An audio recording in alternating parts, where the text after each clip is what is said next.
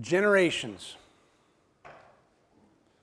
Generations speak to our past, they speak to our present, and they speak to our future. The generations all going back all the way to the very beginning and the early pages of the Hebrew Scriptures. You have God creating. In the beginning, God created the heavens and the earth, and He created humanity as His special image bearers. And they were given this great world, this beautiful, good world. And God wanted to partner with them in a beautiful partnership. But as we know the story, they chose to go another way. And so generation after generation after generation has struggled with sin and brokenness. This cycle after cycle after cycle. What are we going to do? What could break the cycle? Who could break the cycle? What could be done? What could save us? All these generations, past, present, and future.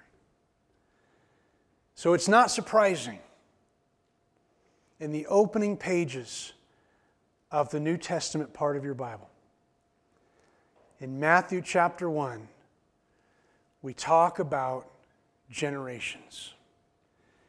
If you have a Bible or device, find Matthew chapter 1. This is the word of the Lord. The book of the genealogy of Jesus Christ, the son of David, the son of Abraham.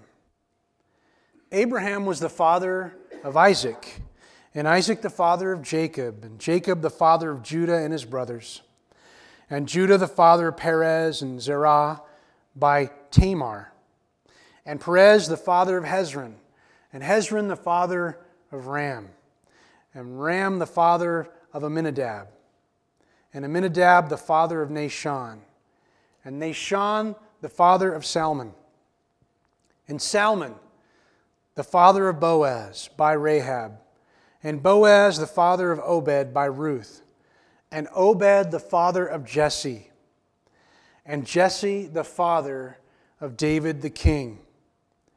And David was the father of Solomon by the wife of Uriah, and Solomon the father of Rehoboam, and Rehoboam the father of Abijah, and Abijah the father of Asaph, and Asaph the father of Jehoshaphat, and Jehoshaphat the father of Joram, and Joram the father of Uzziah,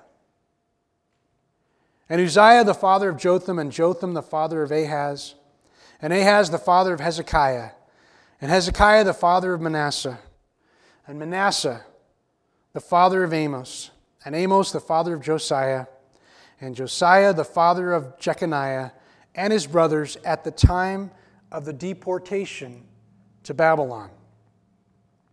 And after the deportation to Babylon, Jeconiah was the father of Shealtiel, and Shealtiel the father of Zerubbabel, and Zerubbabel the father of Abiud, Abiud the father of Eliakim, and Eliakim the father of Azor, and Azor the father of Zadok, and Zadok the father of Achim, and Achim the father of Eliud, and Eliud the father of Eleazar, and Eleazar the father of Mathan, and Mathan the father of Jacob, and Jacob the father of Joseph, the husband of Mary, of whom was born, who is called Christ. So all the generations from Abram to David were 14 generations, and from David to the deportation to Babylon, 14 generations, and from the deportation to Babylon to the Christ, 14 generations. Jesus was born, who was called Christ. And so begins the good news story of Jesus Christ of Nazareth. Matthew begins in a very intentional way. He said the book of the genealogy. The Greek word there is Genesis. He is making a clear connection to the very beginning of humanity. He speaks of a Genesis, of a beginning. And this is how the gospel, according to Matthew, begins. And as we'll find, this is much more than just a story of a small town boy who grew up in Palestine in the first century. More than just a Jewish or Hebrew story. But as we'll find, and as we'll even see today in this passage, it was a fulfillment of everything God intended, not just for His children, the nation of Israel, but for the entire world. Matthew will show us that this is what happens when God becomes king. This is what happens when God becomes king. And it's not just Matthew. The other gospel writers, you may know them well. Luke, John, Mark. They all point to this fulfillment of all that God intended for all humanity. This is what it looks like when Israel's God becomes not just God of Israel, but God of the universe. N.T. Wright wrote this: Matthew highlights the great traditions of Israel, particularly the law of Moses, showing Jesus as Emmanuel, the God with us person, fulfilling every aspect of the scriptural promises up to and including His elevation as Israel's Messiah to His complete sovereignty over the whole world. I'm Pastor Ben. I'm glad you're here today. Here on this early January Sunday, we're going to be looking at Matthew. I got to tell you, I'm so excited. I've been so giddy over this series for such a long time. I've been nerding out. I hope today you can nerd out with me a little bit. I've been anxious because this is such a powerful gospel, and sometimes we read right over these stories and miss some great nuggets of truth. And I think God wants us to hear fresh from His Word today. So I hope you brought your Bible, grab your device, and have that handy. We're going to be using that today. We gather like this, like Christ followers all over the globe, because it was on a Sunday morning so long ago that Jesus Christ of Nazareth rose from the dead, proved everything He said, and that tomb was empty, and it changed human history forever, and it changed many of our hearts right here. So on this early Sunday in January, let's once again gather to lift up the name of Jesus. That's why we're here. And let's encourage one another, hear from God's Word, be challenged, and today we're going to be talking about in the beginning. Let's pray. Father, we come before you. You're good and powerful and mighty. You're so much more than we could ask or imagine. And Father, we lean into your word. Speak to us, even in these early bits of scripture here in Matthew. Would you speak to us, reveal to us things we've never known before, and that, Father, we would be your special people to the world, that we would show your love to everyone around us. We pray this in Jesus' name. Amen. Can you grab that water for me? Well, at the beginning, there are a couple questions we need to maybe wrestle with. First of all, who is this Matthew? Which Matthew do you think it is? Was it the famous Matthew of the 12? I tend to think so. Matthew, the tax collector, sort of a shady entrance into the 12, this tax collector. But yeah, who was this Matthew? We'll be talking about that in this series. And also, why does he get the number one spot? Why does Matthew get to start the entire New Testament section, the New Covenant? Why does he get the first one? And maybe I've already let it out of the bag a little bit, that Matthew's language speaks to Genesis. That God was doing new creation, echoing the original creation. That there was something new being born that we need to pay attention to. And I think there's a couple other things that as we're going through this series, you may want to pay attention to. And just a couple things that I'll throw out there. First of all, there are 5 key teaching sections in the book of Matthew. 28 chapters, 5 key teaching sections. And we know that there are distinct sections because at the end of every section, there will be a comment, something to the effect of, when Jesus had finished these sayings, parables or instructions. When Jesus had finished these sayings. There are 5 main teaching sections, and one of them you already know pretty well, if you've been around church circles at all. We call it the Sermon on the Mountain. Yeah, the Sermon on the Mount. That starts in Matthew chapter 5. So 5 teaching sections, and they're surrounded by narratives and stories and some things like that, some travel notes. Why is 5 significant? There's this section of the Old Covenant, the Hebrew Scriptures, that start with 5. We call it, well, in Jewish circles, they would call it the Torah. You know what they are? Genesis, Exodus, Leviticus, Numbers, Deuteronomy. How many? 5. Do you already see what Matthew is trying to do here? Now, we've got more to go today, but do you already see from the beginning we have some wonderful things that Matthew is trying to clue us in on, and his first century audience would have absolutely knew what he was trying to do here. 5 sections like Torah. Now, there are a few other things, and maybe some subpoints, but we also find that Matthew, he wants to show us something about Jesus as the new Moses. That people all knew Moses from the Egyptian days and getting the people out of Egypt and getting them out of slavery. And Matthew's going to show that Jesus isn't just taking a few people out of slavery. His intention is to take everyone out of the slavery of sin and bring rescue to the world. So we'll see Matthew beginning to make that connection. We'll also see something else that I think is really helpful for many of us.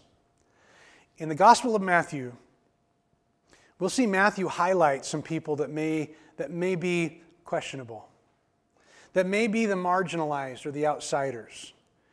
See, Matthew will talk about lepers, people that were unclean. He'll talk about questionable women pouring expensive perfume. He'll talk about Roman soldiers and Gentiles, those left out of the Jewish nation, the special people. Matthew will highlight those folks, and maybe you're one of those folks today. You have felt like that, marginalized. You didn't get picked for the team. Well, Matthew's got your back. In Hebrew circles, they would call that the mumser. And Matthew will highlight the mumser, the one who is marginalized, outside, not part of the cool kids. So look for that. And finally, Matthew will show over and over again, and he will use kingdom language to show that this Messiah, Jesus, is not only legally connected to the line of David, but he is the sovereign king of a whole new kingdom. A kingdom that he'll tell Pilate is not of this world. He'll tell another kingdom person, part of the empire, that my empire is not like your empire. And so watch for those themes as Matthew begins to develop. Let's go back to our passage today. Those 17 verses, are those your favorite? What do we often do with those? Boring. I don't know these people. Why is it relevant? How many have skipped over that? Maybe some of your traditions, you read the Christmas story for your kiddos or grandkiddos over Christmas, and you kind of skip certain sections. You might have skipped that section. I get it. I mean, what is Matthew trying to do? I mean, okay, Matthew, we get it. There are generations involved here. And, okay, we get that. And maybe you were pretty smart when you were listening to that and you heard the name David several times. In fact, David shows up a few times, doesn't it? I think David shows up like 5 times. So, if you're, really adept, you're like, okay, I get the generate and I get David's important. You might immediately say David must be important. And you would be right. David is important in that legal line. That was important. Clearly, Matthew wanted us to understand that there were so many generations and David was important, right? From a surface level, right? That's all we need to know. Let's move on. Let's get to the good stuff. That's what we tend to do. But I want you to notice something. There are some questionable people in this genealogy that are listed, that if you or I were editing the Bible, we might have left out because they're embarrassing to some degree, or some might say. There are some women involved in this genealogy. Now, in a patriarchal society, who generally gets left out of the legal jargon? The ladies. So that's already interesting that Matthew decides to include 4 women, 3 by name. And at least 2 of these women mentioned are not even Jewish. They're not even Jewish. You could argue there were 3 of them. Did you catch the names of some of these ladies? Maybe you know the stories of some of these ladies. Now, some of these names might have been familiar to you, but you may have missed moms listed: Tamar, Ruth, Rahab. Do you know the stories of some of these ladies? Before you rush to judgment on some of these ladies, realize in a patriarchal society, you got to do what you got to do to survive. Rahab, Tamar, Ruth. Ruth was not a Jewish person. She was, if you are a Bible nerd like me, she was a Moabite. There's a whole story about Moabite in the Old Testament. She was Moabite. Who was Rahab? What was her job? She was a prostitute. How did Tamar get involved in the family line? You don't even want to know this story. Trust me, you don't want to know this story. Kiddos, don't look it up. 4 women are mentioned. At least 2 are not Jewish. Why do you think Matthew would make a point of talking about them in this genealogy? Is it possible that God was doing something so much more than just the Jewish people? Is it possible that God had a larger viewpoint of humanity? Remember, all of humanity was made in God's image. And the family line of the Jewish people didn't start till Abraham. There's a lot of humans involved before then. Is it possible that God loved all people? That every child of God is made in His image? And here in the genealogy that you and I skip right over, there are non-Jewish people. And there's a gal in here that's not even mentioned by name. But you know her story. And it's a very embarrassing story for the number 1 name in this list, named King David. She's not even mentioned by name, but we all know her story. A story where she gets her son Solomon in line for the kingship, and he wasn't even in line. He was 7, 8 back, and she fights for him. These are some powerful women involved in this genealogy, and we read right over it. One commentator called this one big, crazy, crooked family tree. But I'm so thankful that there are some mumsers. Right? Who's the mumser? Rahab, Ruth, Tamar, Bathsheba. The outsiders are involved. And we read right over this. We don't see it. Right over it. Gets to me. There's something else. If you have a Bible, like a printed Bible like I have, you might notice that this passage, these 17 verses are broken into some sections. And then we read right over it. There are some sections here. There's 3 groupings of 14 generations. Did you see that? 3 groupings of 14 generations. Now, there are a few generations that are missing from the genealogy. Curious to know who's missing? Some of you Bible scholars might already know. Just hang on, don't yell it out. There are some people missing. There are 3 specifically. And they're kings of Judah: Ahaziah, Jehoash, and Amaziah. These 3 kings are left out, and they are especially wicked. There was a run where there were many corrupt kings in the divided kingdom of Israel before they were both conquered and taken away. And these 3 were pretty wicked. And they were all from the cursed line of Ahab and his daughter Athaliah, to the 3rd and 4th generations. They're left out of the genealogy. Now, we could also say that maybe Matthew left them out so that we have these 3 sections of 14, and that's very possible too. But they're left out because God has a plan, and these kings did not want his plan. So it's interesting that they're not listed. 3 groupings of 14. Now let's talk about something here. You may think, well, 3 is interesting. Why is 3 a big number in Bible talk and church talk? Come on, 3. Trinity, right? Father, Son, Holy Spirit. We know 3. 14, though? I mean, that doesn't make sense. I mean, we got 12 tribes of Israel, right? We have 12 disciples. You could argue there were a few more, but that's another thing. But 12, right? 12. We're used to 12. But 14. Well, what if you break 14 into half? Now what do you got? 7. What's 7 tell you? There's 7 days in a week.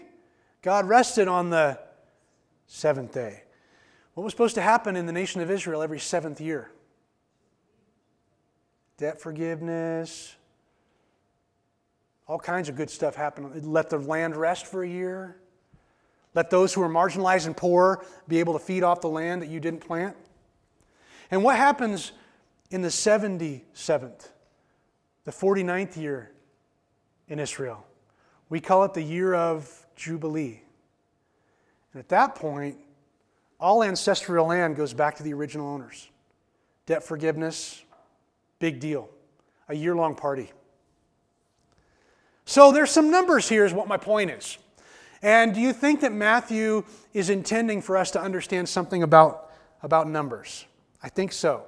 In Hebrew and Jewish writing, sometimes you have things called ciphers. And ciphers are not new to us. If you ever saw A Christmas Story, you saw little Ralphie with his little decoder pen, and he's trying to match the number with the letter. Anybody remember that? They're not new to us. So some scholars will look at the name David. And they will take the name David and look at the Hebrew alphabet. And they will say, well, if you take DWD, which is how David's name would show up in Hebrew, D being the 4th letter, W being the 6th letter, D being the 4th letter, what does that add up to? I'm not a math genius, but it's 14. That's interesting. You know whose name shows up in the 14th name listed in the generation? Starts with a D, ends with a D. That's curious. Is that an accident? 3 sections of 14. Well, one of the ways that we can look at this is that when you see numbers in Scripture, especially 3, 7, 12, in this case 14 is a multiple of that, those are numbers of completion. So in one sense, Matthew's trying to help us understand that there's a sense of completion when Jesus comes on the scene. There's a sense of completion of God's plan when Jesus comes on the scene. So he wants to show us that, not only with the generation names, but also the numbers represented. And that's good. We have this complete connection between Abraham, which is sort of the first covenant, the first promise, right? You're going to be a blessing to all nations. And then from him came all the nation of Israel. And then we get to David, who was, a really important king. So all those are connections, right? We have a moment of completion. But there's another one that we might check out. Thank you. There's an author and a writer that actually started a church in Portland, Bridgetown Church. A guy named John Mark Comer. You might have read a book of his. I think he wrote a book called The Ruthless Elimination of Hurry. And he pointed out there's another number here that we need to pay attention to. And it has to do with Daniel 9, verse 24. And if you know Daniel 9:24, which I don't expect you to know, there's a comment in there about forgiveness, eternal forgiveness, salvation for all time and all peoples. Odd that it shows up in Daniel. Daniel, you got to think about, exile and Babylon and all that sort of thing. Odd that their phrase would be about one day there would be this jubilee of jubilees. And remember those numbers? What a jubilee of jubilee is? It's it's 7, 7, 7. Well, and John Mark Comer pointed this out, and I'm so thankful that he did because I nerded out on it for a long time. And now I'll share it with you. You're welcome. In Luke chapter 4, Jesus started his ministry, and he was in his hometown synagogue. Think about it like your home church. He's in his home church. People knew him. First sermon out of the chute. Jesus reads some scripture from Isaiah. And listen to what he says in Luke chapter 4. The Spirit of the Lord is upon me, because he's anointed me to proclaim good news to the poor. He has sent me to proclaim release to the captives and regaining of sight to the blind, to set free those who are oppressed, to proclaim the year of our Lord's favor. Jesus came and proclaimed the year of Jubilee of all Jubilees. So when you think about it, there are 3 sections of 14, break them in half, that's only 6 of 7s. Jesus, out of the chute, says, I'm the 7th 7. I am bringing the Jubilee of all Jubilees, forgiveness to the world.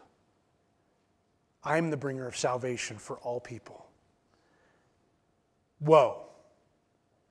The Jubilee of Jubilees. The year of the Lord's favor. Check me on this. Go back to Torah. Look at Leviticus 25:10. The year of the Lord's favor is the Jubilee of Jubilees. That's the Jubilee, the 7-7. Jesus came to say, I'm here and I'm bringing it. The year of the Lord's favor. Jesus was declaring in that moment, and everybody in the first century would have known it, and Matthew would have known it. And he's telling us, and telling those early readers, he brought the year of the Lord's favor, the metaphor of salvation, forgiveness of God for everyone. There's so many levels to this 17 verses, and think about it. We read right over it all the time. We don't see what Matthew and the Lord intended for us to see. There's so many hints in the text. I could keep going. This is crazy. I see the countdown going down, and I'm like, there's so much. This week I had 8 or 9 pages of awesome stuff, and I'm boiling it down. I realize it's a sermon. I'm doing my best. You want one more? So look at the groupings again. You have 3 groupings of what? You know this by now. 14. And what are these groupings of? Generations, right? And you have a lot of what? Father of, right? A lot of father ofs. So 14 father ofs, right? Well, look at the last grouping. Come on, you can look it up. Last grouping. Verse 16 of chapter 1. I believe we have a father who's missing. Listen to the wording. Instead of father of, listen to this. Verse 16, and Jacob, the father of Joseph, we expect that. The husband of Mary, of whom Jesus was born, who's called Christ. Who is the 14th father? God the Father! Isn't that so cool? Come on. Come on. God the Father. Don't you think Matthew was intentional here? Over and over again. The fulfillment of all God's plan for not just the Jews, for everyone. the inclusion of these mumsers, these outcasts. And they're included in God's family. We see the Jubilee of Jubilees. We see the one to bring salvation and a new kingdom that is not like this world. So much here. Matthew's trying to help us understand that Jesus was more than just a Messiah for one particular group of people, but a Messiah for the world, bringing the Jubilee of Jubilees all the way back to Daniel's prophecy, finally fulfilled in Jesus. In other words, Jesus is the crux of humanity. He is the crux, the focal point of humanity. If you miss him, you miss so much. He came at just the right time for you and for me. Galatians 4 tells us that just at the right appointed time, it had come. God sent his Son, born of a woman, born under the law, to redeem those who were under the law, so we may be adopted as sons with full rights. Because you are sons, God sent the Spirit of his Son into our hearts, who calls Abba, Father. You're no longer a slave, but a son and daughter. And if you are a son and daughter, you are an heir through God. He's come to set us free. Past, present, and future, every generation, all hinged on this moment. Jesus brings what we cannot do for ourselves, no matter how hard we try. We need a rescue, a rescuer. We need a solution. We needed someone to break the chain and the cycle of generations. And Jesus came to do that. Sin is still our problem. It's still our problem. Past, present, future. What we do today affects what happens next. And so we still need a Savior. We still need a Messiah. We still need Jesus of Nazareth, whose name was Joshua. Yahweh saves. And my only point today, and this is a point for all of us, for every generation, give your sin to Jesus, past, present, and future. He's the only one that can break the cycle of addiction. He's the only one that can break the cycle of habitual sin. He is the one to save you from your sin, past, present, and future. There's no one else.